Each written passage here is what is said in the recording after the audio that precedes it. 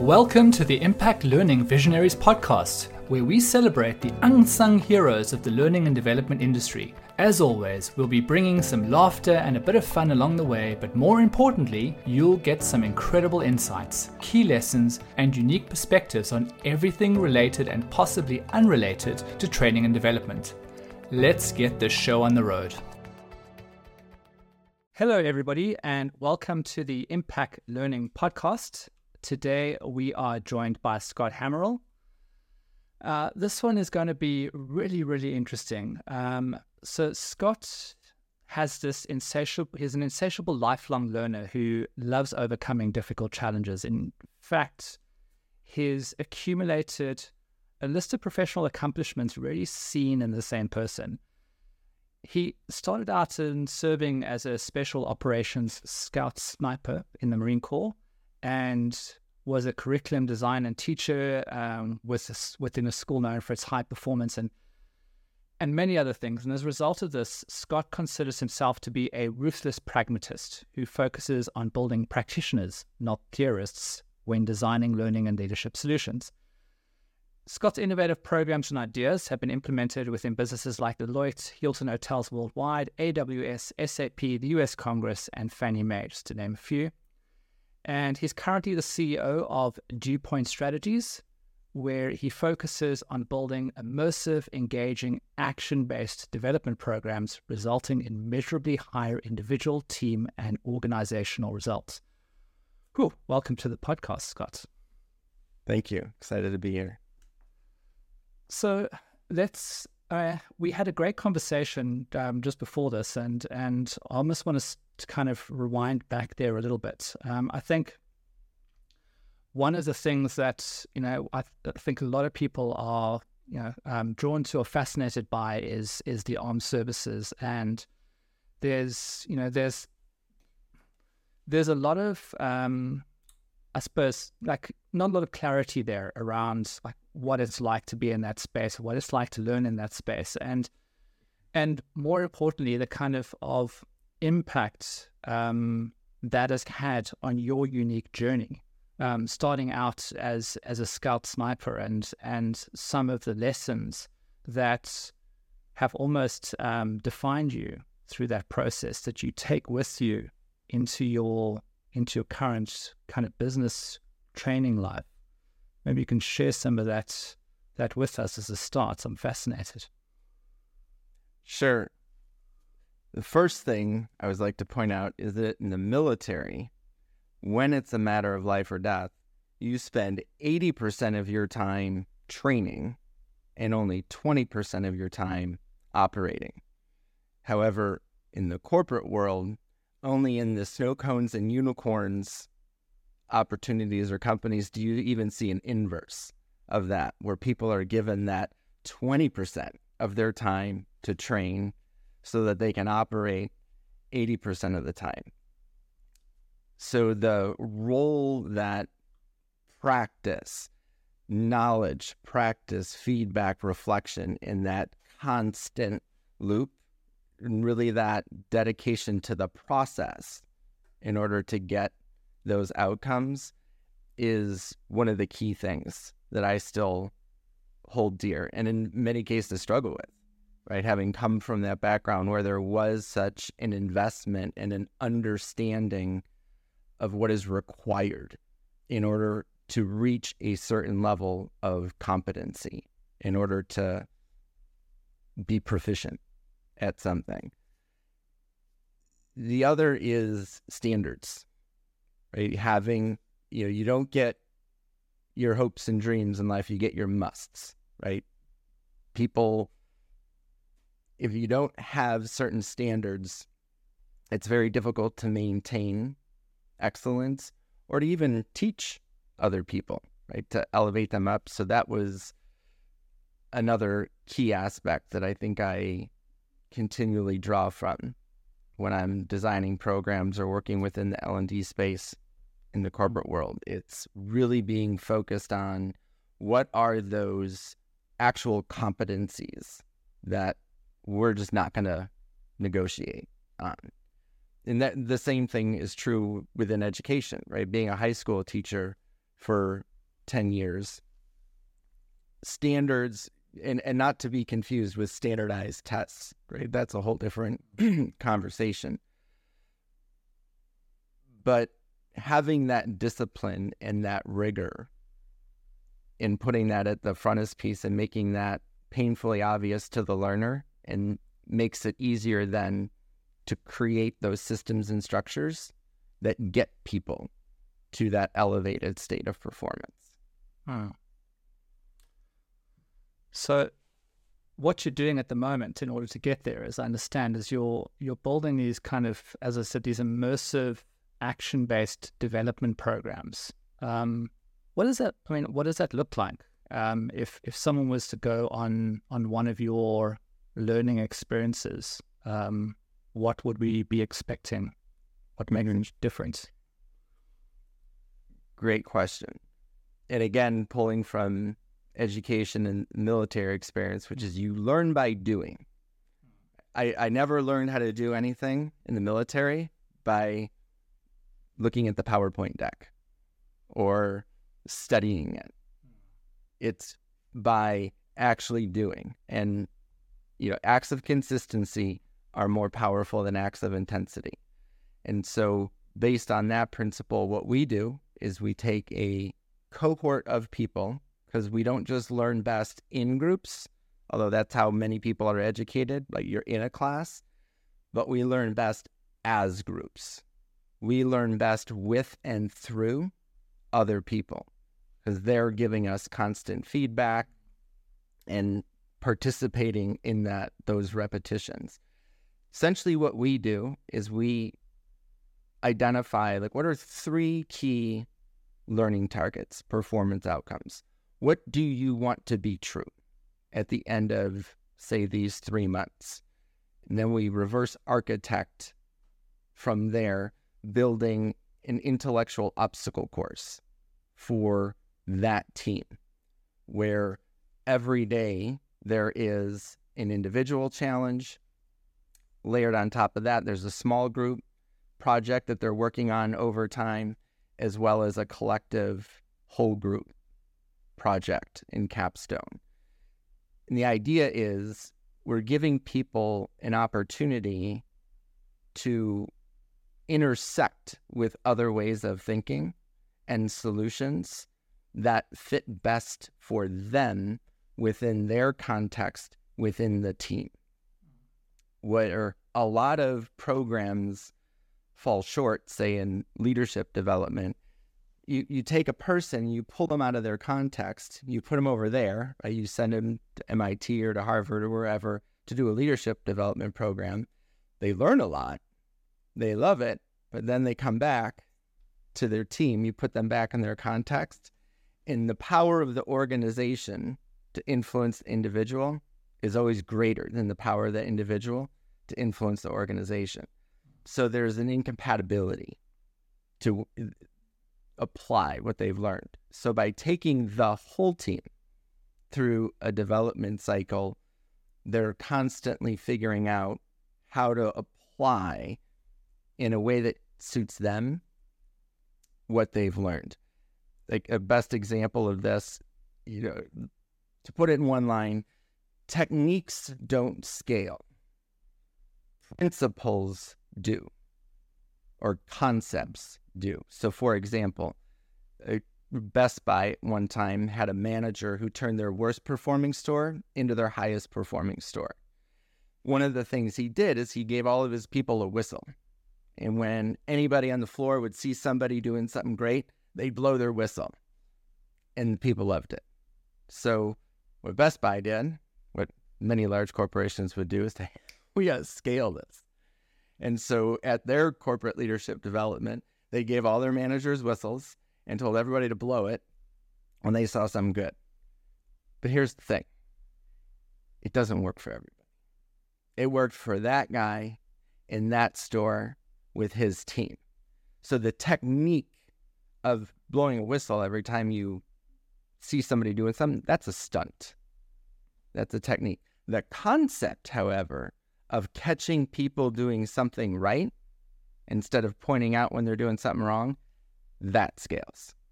So what we do is we give people an opportunity to try on different techniques that do work for them within their team for the kinds of business problems that they're solving within a healthy, constructive environment of instant and abundant feedback so that they know it's working. Sure. That sounds amazing. Want to be on one of your training courses. It's such a great example, the whistle. I mean, it's like we all understand the concept of reward and recognition, but it's an interesting example of as you say, a stunt that was applied versus understanding the kind of theory or the principle of what you're trying to achieve. So there's an interesting question I wanted to ask, because as you were talking, you obviously talked a lot about this, what we call this experiential learning by doing. But what I was also quite fascinated by is a lot of people don't marry the learning by doing with the context of where you're learning as well. So that for me was kind of a fascinating combination, and really kind of curious as to how that kind of plays out, and you've kind of also talk about, your courses being kind of quite measurable and metric driven. And just in terms of that, like, how powerful is that learning within the same context of where you're going to be operating, in your opinion, when it comes to the effectiveness of people who go through training? Not just in my opinion, but proven through abundant research,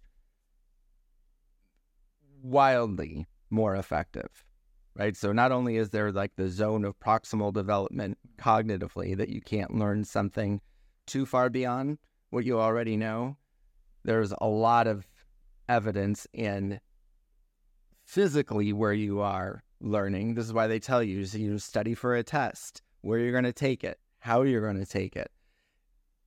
Going back to the military, to use another example, famously, the SEAL Team 6 mission, when they went to get Osama bin Laden, they built an entire town complete with actors and extras that spoke Arabic, and everything looked exactly the way that the actual site looked and appeared, because that is how you maximize performance.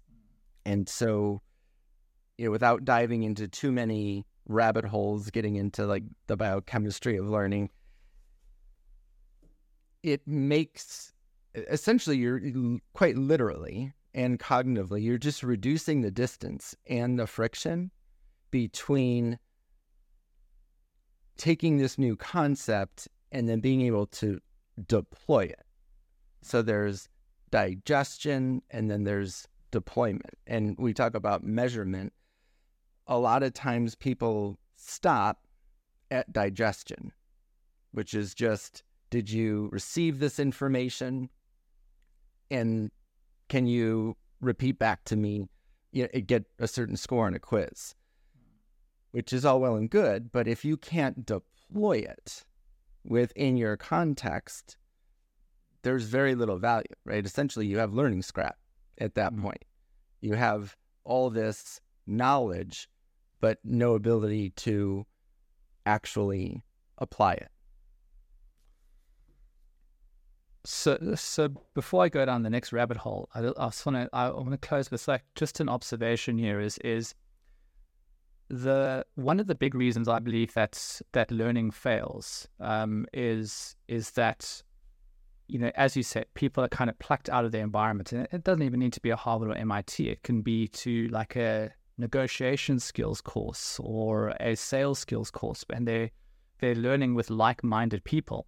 But then they come back into the organization and everybody's where this person left off when they left the organization. He comes back in or she comes back in at this level, and then inevitably kind of hits this friction because, you can't really function because you've kind of left people behind. And what I've often seen happening, is, especially when you've got a new framework, like someone learning project management, and they come in and they've got a team that report to them, and they've got all these new ideas, and the team's not ready for them. And this person comes in with a new framework and says, no, we've got to do step 1, then step 2, then step 3. And everybody gets frustrated and there's friction because they just want to get on with it. What I think this idea that you've talked about is as much as a learning solution, it's also a change management solution for an entire team of people, because you're also taking people on that journey of change so that they're all arriving at the same spot, at the same level of understanding and awareness, and you don't end up with that disparity between the people who've gone away, come back with this additional knowledge, and the people who you've left behind who are still down there. Mm-hmm. So it's I think it's a very, very clever way of training people. The interesting thing, and maybe the kind of contrarian point here, which also I'm quite fascinated by, is there's this kind of concept of, you learn as a team, but everybody learns at different points, and some people will, ideally wants to like achieve mastery, is the want of a better term, is in organizations today. I think there's a lot of skills in the organizations, and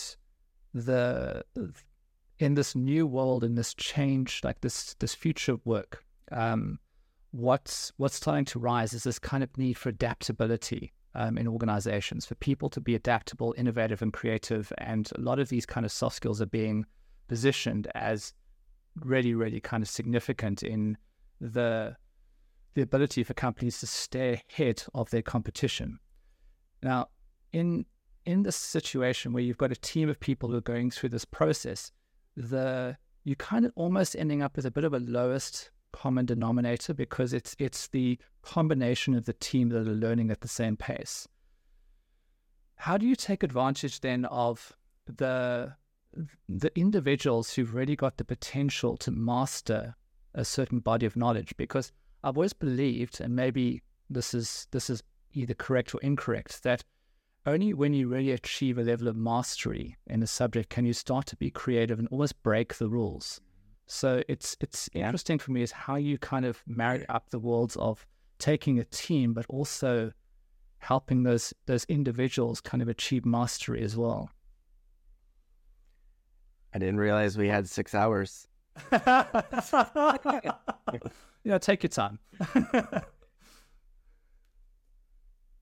That is a phenomenal question. Let me back up and comment on where you began. The problem isn't that learning fails. It's that it succeeds. It succeeds in achieving what I would call reasonable outcomes and expectations. And the problem is that a lot of learning should be unreasonable. If it were reasonable, everybody would be doing it right now. And maybe that's not the right term, certainly not the right one if you're trying to sell this to leadership. Learning succeeds in achieving the standards, going back to standards, that it sets out to. I can send somebody out to that leadership development program, measure their progress, I win, right? If I'm the procurement L&D person, that's a win for me. In the point that you brought up about, people learning at different levels, people having that ability once they've achieved mastery to teach others, is exactly the reason why we do it the way that we do it. So that in real time, as we're provoking the individuals and the teams to have these conversations organically, people are experiencing that mastery and seeing that's who I go to, and also building those muscles. What I find puzzling to me is that more organizations don't deeply invest in helping teams build those muscles and those systems and structures for that transfer of knowledge. People, there are people that work on the opposite side of a pane of glass and don't know what the other person is good at, how they help. So we're helping groups of people perform well together. Again, going back to my time in the military, I don't go off and do my own training. And, our corpsman goes off and does his own training in isolation. Sports teams don't do individual practice. You practice and you operate together.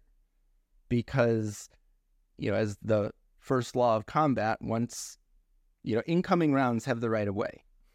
And once the first shot is fired, all your plan goes out the window. But the idea is to achieve a level of synchronicity and an awareness of other people's strengths and their patterns and their rhythms so that we can operate. And to your point, you have to have more learning agility, operational agility. And, Josh Berson's new term for this is like organizational ingenuity, right? That we kind of have this seamless structure. Like an example would be if, I'm in combat with my former team, if one of my teammates ran out of ammo and picked up an AK-47, I would know it was him based on his rate of fire. And so it's that level of awareness. And you don't get that when you are growing, developing, and learning in isolation from one another. And that's the type of awareness and attunement, right? Because this is not a matter of skill. This is a matter of awareness and collaboration in how we operate. And, knowing who to go to for help, how to go to people for help. Those are the superpowers. We always say if knowledge is power, then learning is a superpower. I don't know why we outsource that so much, or why we don't spend more time allowing our people to really grow in that capacity, because that, I know I'm preaching to the choir here, learning compounds over time. So if you can give your team like that base level and that opportunity to build that, it just compounds performatively over time. Yeah.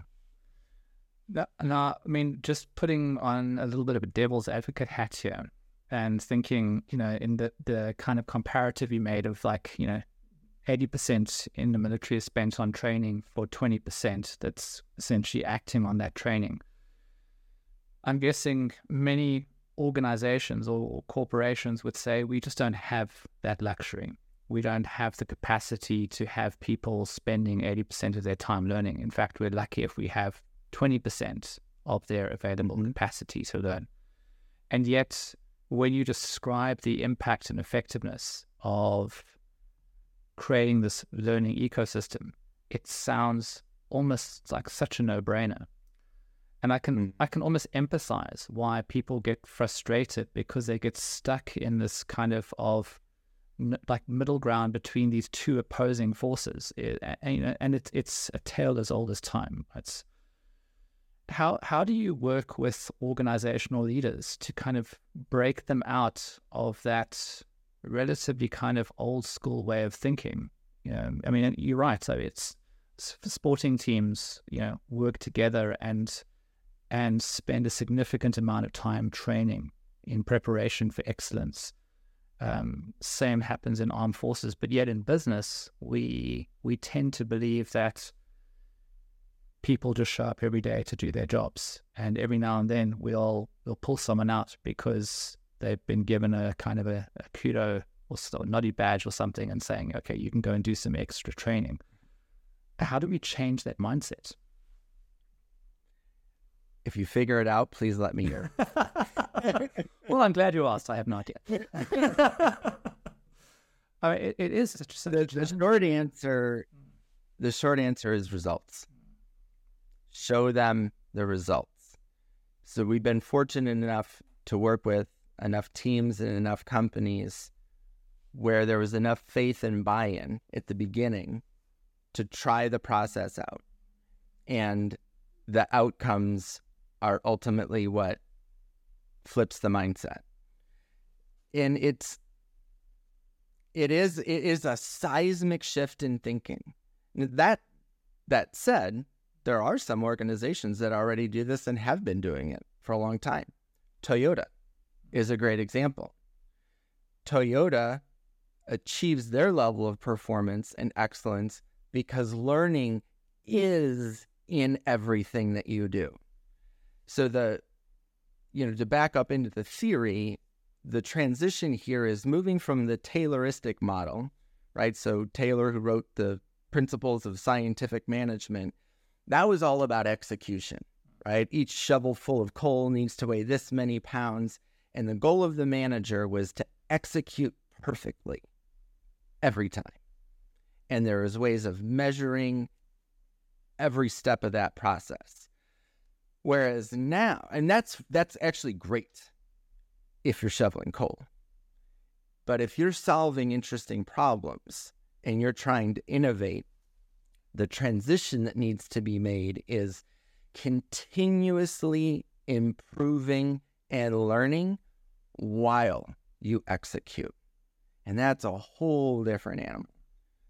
And if you study a lot of organizations that were verge of collapse, they were sinking, and somebody brings in a new leader, and then 12 months later, everything's different, you will find that was the shift that took place. It was having the discipline and the insight to make some short-term sacrifices in order to get the long-term gain, to build that base of those systems and structures, allowing the learning to compound over time. That ultimately is what brings about sustainable performance. We oftentimes get seduced by chasing what's achievable today rather than what's sustainable moving forward in the future.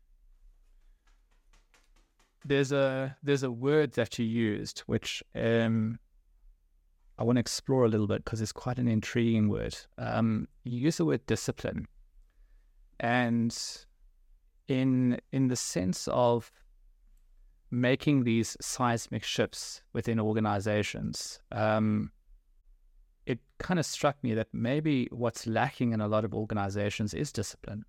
I mean, obviously there's, we talk about organizational change, but, and we talk about the kind of pit of despair and coming out the other side, but no one really mentions the word discipline very often when it comes to training, organizational change. And I wonder if that's something that's lacking in our vocabulary when it comes to business. What are your thoughts on that? Absolutely. I'm probably I'll preface all of this by saying I'm going to plagiarize from Jocko Willink and Simon Sinek and a whole bunch of other people here. But ultimately, you don't rise to the levels of your hopes and dreams. You sink to the level of your training. And those disciplines, you are either the architect of your habits and disciplines, or you're the victim of them. And those disciplines, Jocko Willink is famous for saying, discipline equals freedom. That's ultimately what enables autonomy and innovation. Having that base level allows you then to progress up. You get into things like values and, the ability to collaborate meaningfully and find purpose. And a lot of people tend to do that out of sequence. You develop your disciplines first. And that's what gives you the ability to move faster and wider. Because when things get really difficult and challenging, and this is another issue with learning, you can learn something cognitively. The example, and my apologies for overusing the military examples, this would be a great example of discipline. I can teach my Marines that when ambushed on patrol, the appropriate response is to attack into the direction of fire. meaning I need you to go toward the bad guy with the gun that's shooting at you. Now that's an easy concept. If I give them a quiz on that right after, they're all going to get 100%. Their retention on it is going to be great. Even 6 months later, they'll all pass the test. They'll say, yep, that's the way I go. That's not what I care about. What I care about is when we're actually on patrol and we're actually getting shot at, which way are you going to go? That response requires a discipline. It requires there to have been a consistent, repeatable group training back to the environment, in an environment that looks, feels, sounds, and in some cases smells exactly like the one you're going to face, in order for, because your lizard brain is saying, I want to go that way, right? And no amount of cognitive understanding is going to be useful in this case. Only the discipline of having done this drill over and over and over again is what's going to power you towards that, right? And try not to get too deep into the weeds here, but I'll summarize it by saying this. You cannot think your way into a new way of acting. You have to act your way into a new way of thinking. That's the power of discipline and the consistency. And, discipline weighs ounces, regret is measured in tons. So you can put that effort in and achieve those outcomes, or you're going to suffer the consequences of it. It's a lot less predictable when you don't have those disciplines. Now, of course, using the word discipline, in many senses, people might think, well, that's a very easy word to use, because the challenge, of course, is there's a little bit of an element of fear in it. And you use such a brilliant example, because you talked about our lizard brain, and when someone shoots at you and you don't have that discipline, you're going to do what's instinctual. You're going to probably run in the opposite direction. But if we now take it into kind of a less extreme example, and we take that into an organization, then there becomes a lot more subtleties to it, because then it's about a whole bunch of different myriad factors that come into play. It's about what is holding me back from doing this, what is holding me back from behaving this way, and often that comes from a place of fear. Fear about what other people are going to think about you, fear about whether or not you're going to make a mistake, fear about whether you're going to get embarrassed. And that really boils down to, what does the environment around the learning look like that encourages this willingness to take risks, this willingness to start building those micro habits, which ultimately become a discipline. I think it's so entrenched in kind of military structures. Well, in part, because you also get very, very severely taken to task if you make mistakes. I mean, just reading Jaco's book will tell you what the implications of making mistakes are. But in organizations which you come into, which there's a kind of a cultural like lack of willingness to change, lack of discipline. How do you notice it, and how do you engage with that and help the teams overcome it? Awesome question.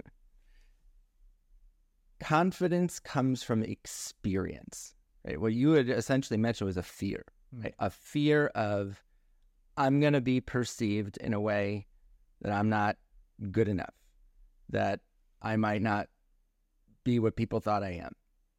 And the reality is, we design our programs, and I say even at, our onboarding, if you're the kind of person that likes to be the smartest person in the room all the time, you're not going to like this, because it's just not possible every day to have, the most brilliant response. We give everybody an opportunity to shine.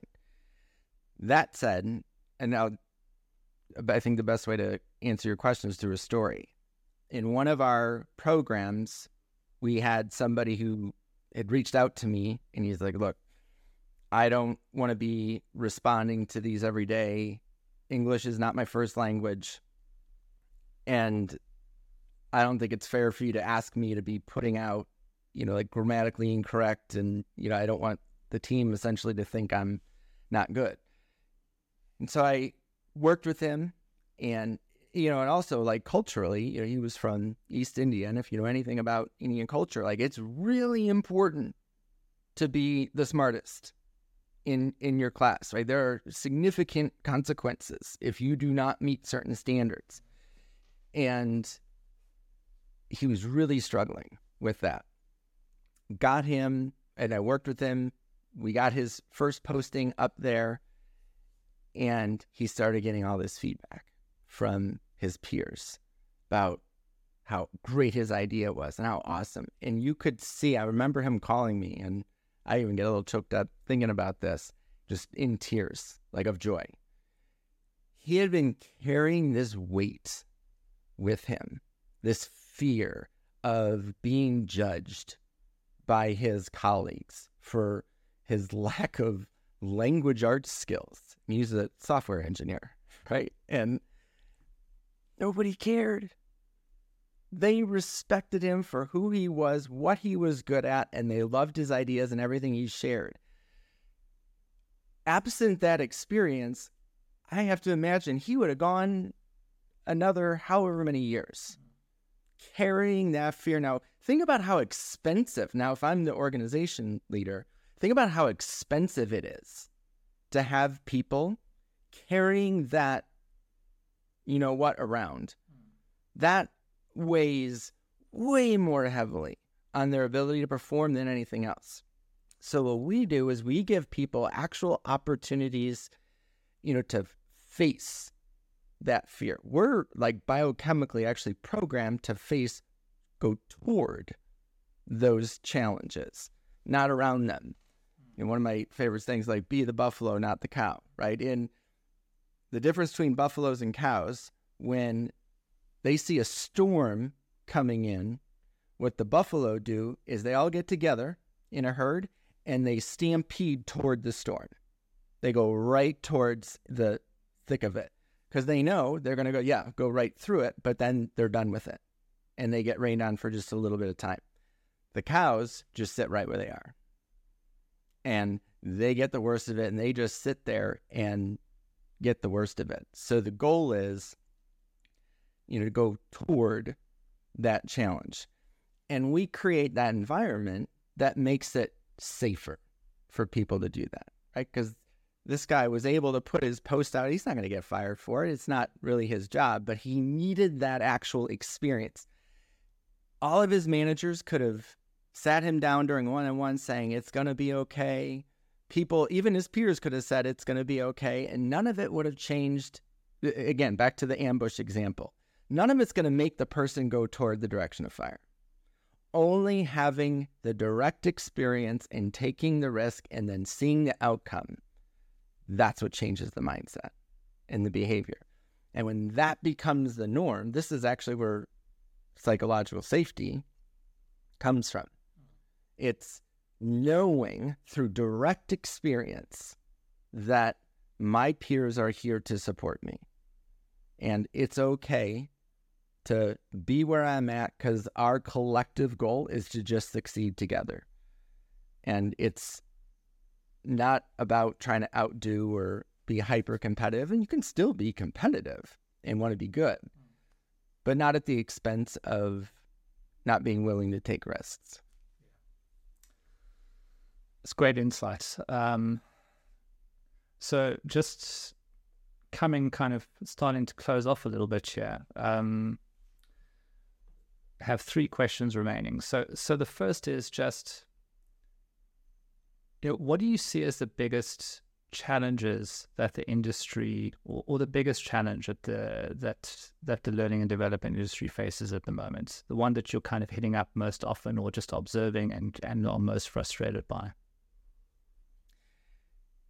Where to begin there? I would say in aggregate, a lot of L&D has kind of lost its way. Don't get me wrong. I understand the need for us to speak the language of the business. and to the degree of which it makes sense, seek things that are scalable. But at the same time, let's not forget what we're supposed to be the advocates of and the experts in. Because you know what else scales really well? Mediocrity. And if we bend too far to fit within that neat little box, we're remiss and negligent in our duty, right? And you know, L&D is an interesting field because not many people like grow up saying, "I'm going to be a corporate L&D person." Right? A lot of people kind of find, right? They find their way into it. So there's not really a strong level of rigor, right? Not everybody has an education background and understands pedagogy and the biochemistry of learning, what happens when there's cortisol in the bloodstream and why the hippocampus needs to be activated and all of that. You know, it's like if you were to go in for heart surgery and you say, "Hey, doctor," and you're like, "Well, I'm not really a doctor, right? I'm just the hospital administrator." He'd be like, "Oh, look, but don't worry. I've had 3 triple bypasses." Like, "Oh, so I'm having a triple bypass?" Well, not really. What scales well and what's economical for us is just a single. So that's what we're going to do today. You're like, what? You expect the expert when you go there. And so I think what we could do better is, to go back to what we were just talking about, have more discipline in presenting what we know to be necessary for learning to actually take place. If I had to really answer it, I would say the underemphasized component right now is on what we call like the learner transfer factors and looking at the learner attributes and requirements. We spend a lot of time focusing on the program. Like, is the content right? Is the program good? And then we send a group of people through it and we get the feedback, usually from the people that disliked it the most. And then we use that as an input to create the next version, right? Again, if we did that in the military, if I asked everybody how they liked sniper school, you know, before long, we'd be sitting around making s'mores, right? So it's having the confidence to enforce rigor. You know, another way of putting this is if we had 2 groups of people, this group, they had the best resources, the best facilitators and trainers, awesome curriculum,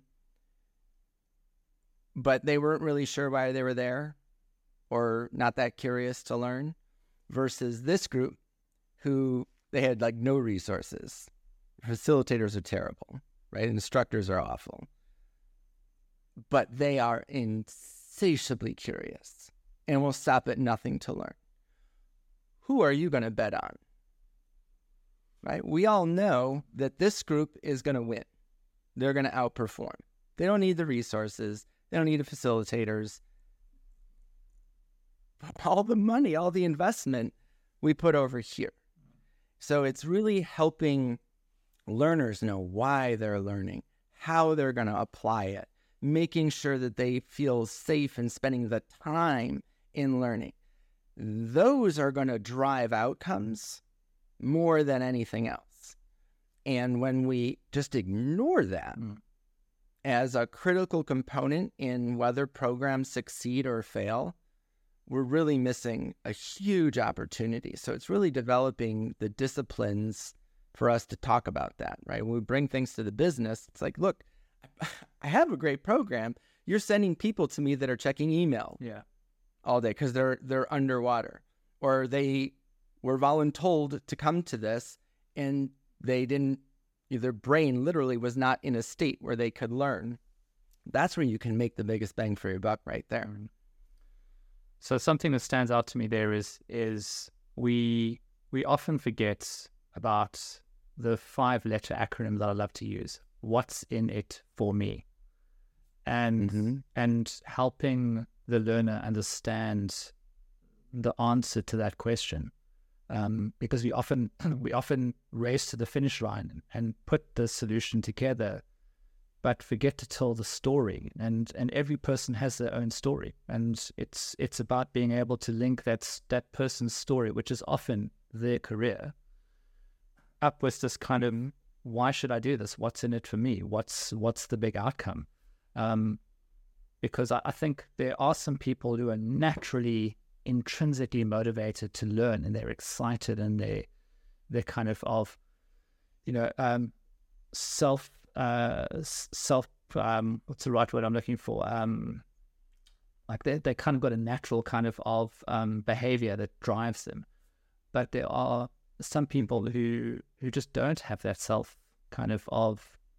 that self-driven internal behavior, and I think that we can actually achieve it with both types of individuals if we can just craft those really, really immersive stories that help people understand, why am I doing this? What's in it for me? So I think that's quite powerful. Obviously, we would love to have. And that's true for both individuals, just to interject quickly, that's true for both individuals and organizations, right? I call that overcoming the valley of expectations. Knowing that there is like a big gap between your development of disciplines, your daily actions, those acts of consistency, before they reveal visible and then sometimes measurable outcomes, right? The analogy I use is like bamboo. If you know how bamboo grows, right? It, for 6 months or even longer, the root system grows underground. You see nothing. Right? You can go back and you water it and nothing for months and months and months. And then one day, and then it's boom, boom, boom, boom, boom. So it's that valley of expectations. It's that thinking that, all right, I'm going to do this and I'm going to get that. I'm going to do this, I'm going to get that. Learning doesn't work that way. Performance doesn't work that way. And oftentimes there's an inverse relationship between the investment in terms of time and resources that you have to make in order to achieve a certain level of excellence. Yeah. And again, I suppose that's also where the discipline comes in. It's where, the world of behavioral psychology comes in, because it's about, we all have this intrinsic desire to improve our careers, but how are we going to create those micro behaviors and those nudges that are going to kind of get us to that finish line? Mm-hmm. Okay, so second last question is just, we always like to kind of share a little nugget of wisdom, with the people watching. And you've got such a fascinating background. You've, like I said, I mean, it's your accomplishments are kind of rarely seen in the same person. So you've got all this knowledge about psychology. You've obviously very well read, because you're talking about psychological safety, Jocko Willink, all these different kind of people who've spoken on leadership and learning and development.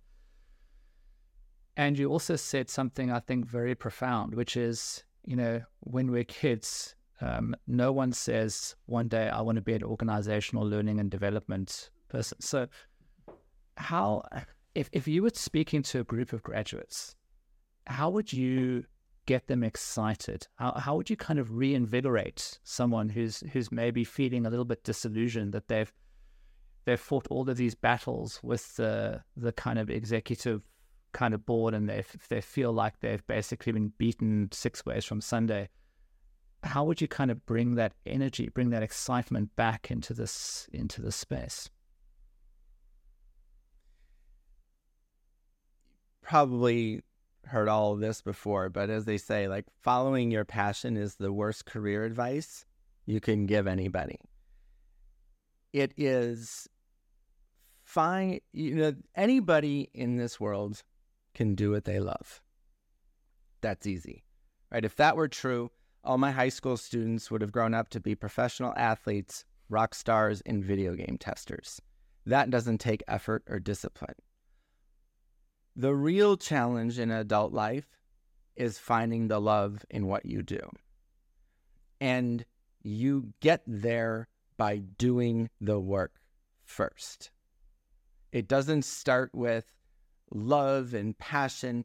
You get that, at least in my experience, as a consequence of having gone through the journey, or being on the journey, I should say, because there's really no destination, and having developed knowledge, skills, capabilities, competencies, and attributes along the way that make you good, right? To use Seth Godin's term, a linchpin, that make you uniquely qualified to design creative solutions or do whatever it is you do in a way that nobody else can do that.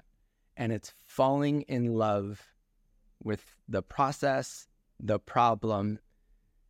Because ultimately, emotional commitment is the ultimate trigger for discretionary effort. And so if you want to make a difference and find a life doing whatever, doesn't matter what you do in this life, just be good at it. Be curious enough to always tweak it and figure out how to do more, right? There's ways to go through life, right? One of the challenges we give to our groups is, as kind of a mental model. If you were to go through each day and you just imagined that every single situation that you encountered was deliberately designed and engineered and put in your path to teach you something, your only goal is to figure out what that lesson is. Instead, what a lot of people do, especially now with social media and whatnot, they judge everything that's happening in front of them. They evaluate. They complain about, like, say, for example, you're at the line, you just want to pay for gas, and there's that guy again who wants to buy 600 scratch-off tickets. So you could complain like, oh, this idiot, and judge him, or that could be an opportunity to say, this is a great opportunity to practice patience, to be grateful that I don't find myself in a position where I feel like I need to buy $600 in scratch-off tickets. Because the net is, you can't control your external circumstances, right? Life is not an outcome of our circumstances. It's how we react to them. And so you're going to end up way better off, right? Constantly evaluating and figuring out, how can I grow from this? How can I evolve? And in a long enough timeline, you'll figure it out. Look, I mean, take it from me, somebody who went from like scout sniper of the Marine Corps to high school teacher to Deloitte consultant. Like, I've taken some wild turns, loved every journey I was on because they were all amazing opportunities to learn from awesome people and to learn from some not awesome people along the way. But I could have spent my time during those darker chapters complaining about it. Instead, more often than not, I choose to learn. And I still mess it up. I'm by no means perfect. But that would be my advice to anybody that's starting, is to really be open and to take in those lessons that are so valuable. And it's open source. It's a great answer. Final question is, we always ask our guests to share a book, podcast, an experience, something that's happened to them recently which has had a profound impact, change your way you think about something. So the book, I think I'm just reading it, where to go, with the Sway. So I'm a big fan of behavioral economics and Dan Ariely and Kahneman. But I think what Sway does really well is, they're a great author's great storyteller. In, this is part of what we were talking about too. Like, how do you get leaders to understand this? The subtitle is The Irresistible Pull of Irrational Behavior. And it does a really great job of visualizing kind of the power and the extent, right? From the Space Shuttle Challenger explosion, where it's like, we knew, right, this was going to happen, but it happened anyway. That would probably be the book I would recommend. Podcast, so difficult.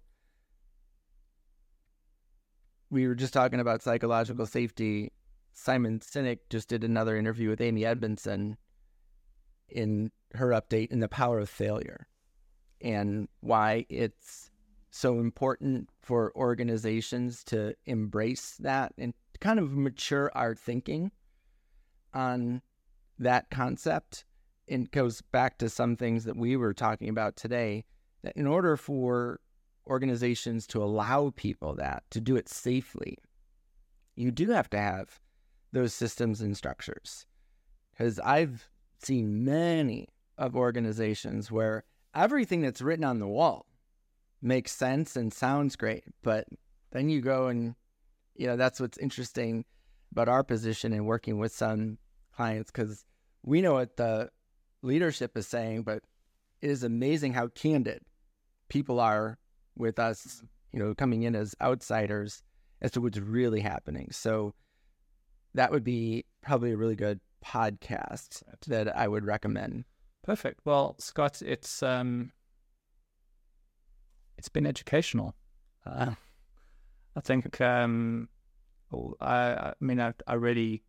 there are more people like you out there changing the learning and development landscape. I think a lot of the things you say are really profound, really impactful, and you're right. I think we're seeing this transition in learning and development at the moment, and this need for a new type of learning and development specialist, someone who understands all the nuances of human behavior, all the nuances of the environments that they're in, corporations that they're in, and it's a daunting task, but also a very challenging and exciting one if you think about the magnitude of the challenges ahead. So really appreciate you coming on, sharing your knowledge. It was absolutely wonderful to speak to you. Thank you for having me. Let's do it again. Absolutely. Hey, thanks so much for joining us for this episode of Impact Learning Visionaries. If you found it interesting or helpful, please subscribe by clicking on the button down below so you don't miss our next one. Also, be sure to check out our Reality Bites blog for more information on how technology is aiding in learning development. Links are all in the description below. Go check it out. Thanks a lot. Bye.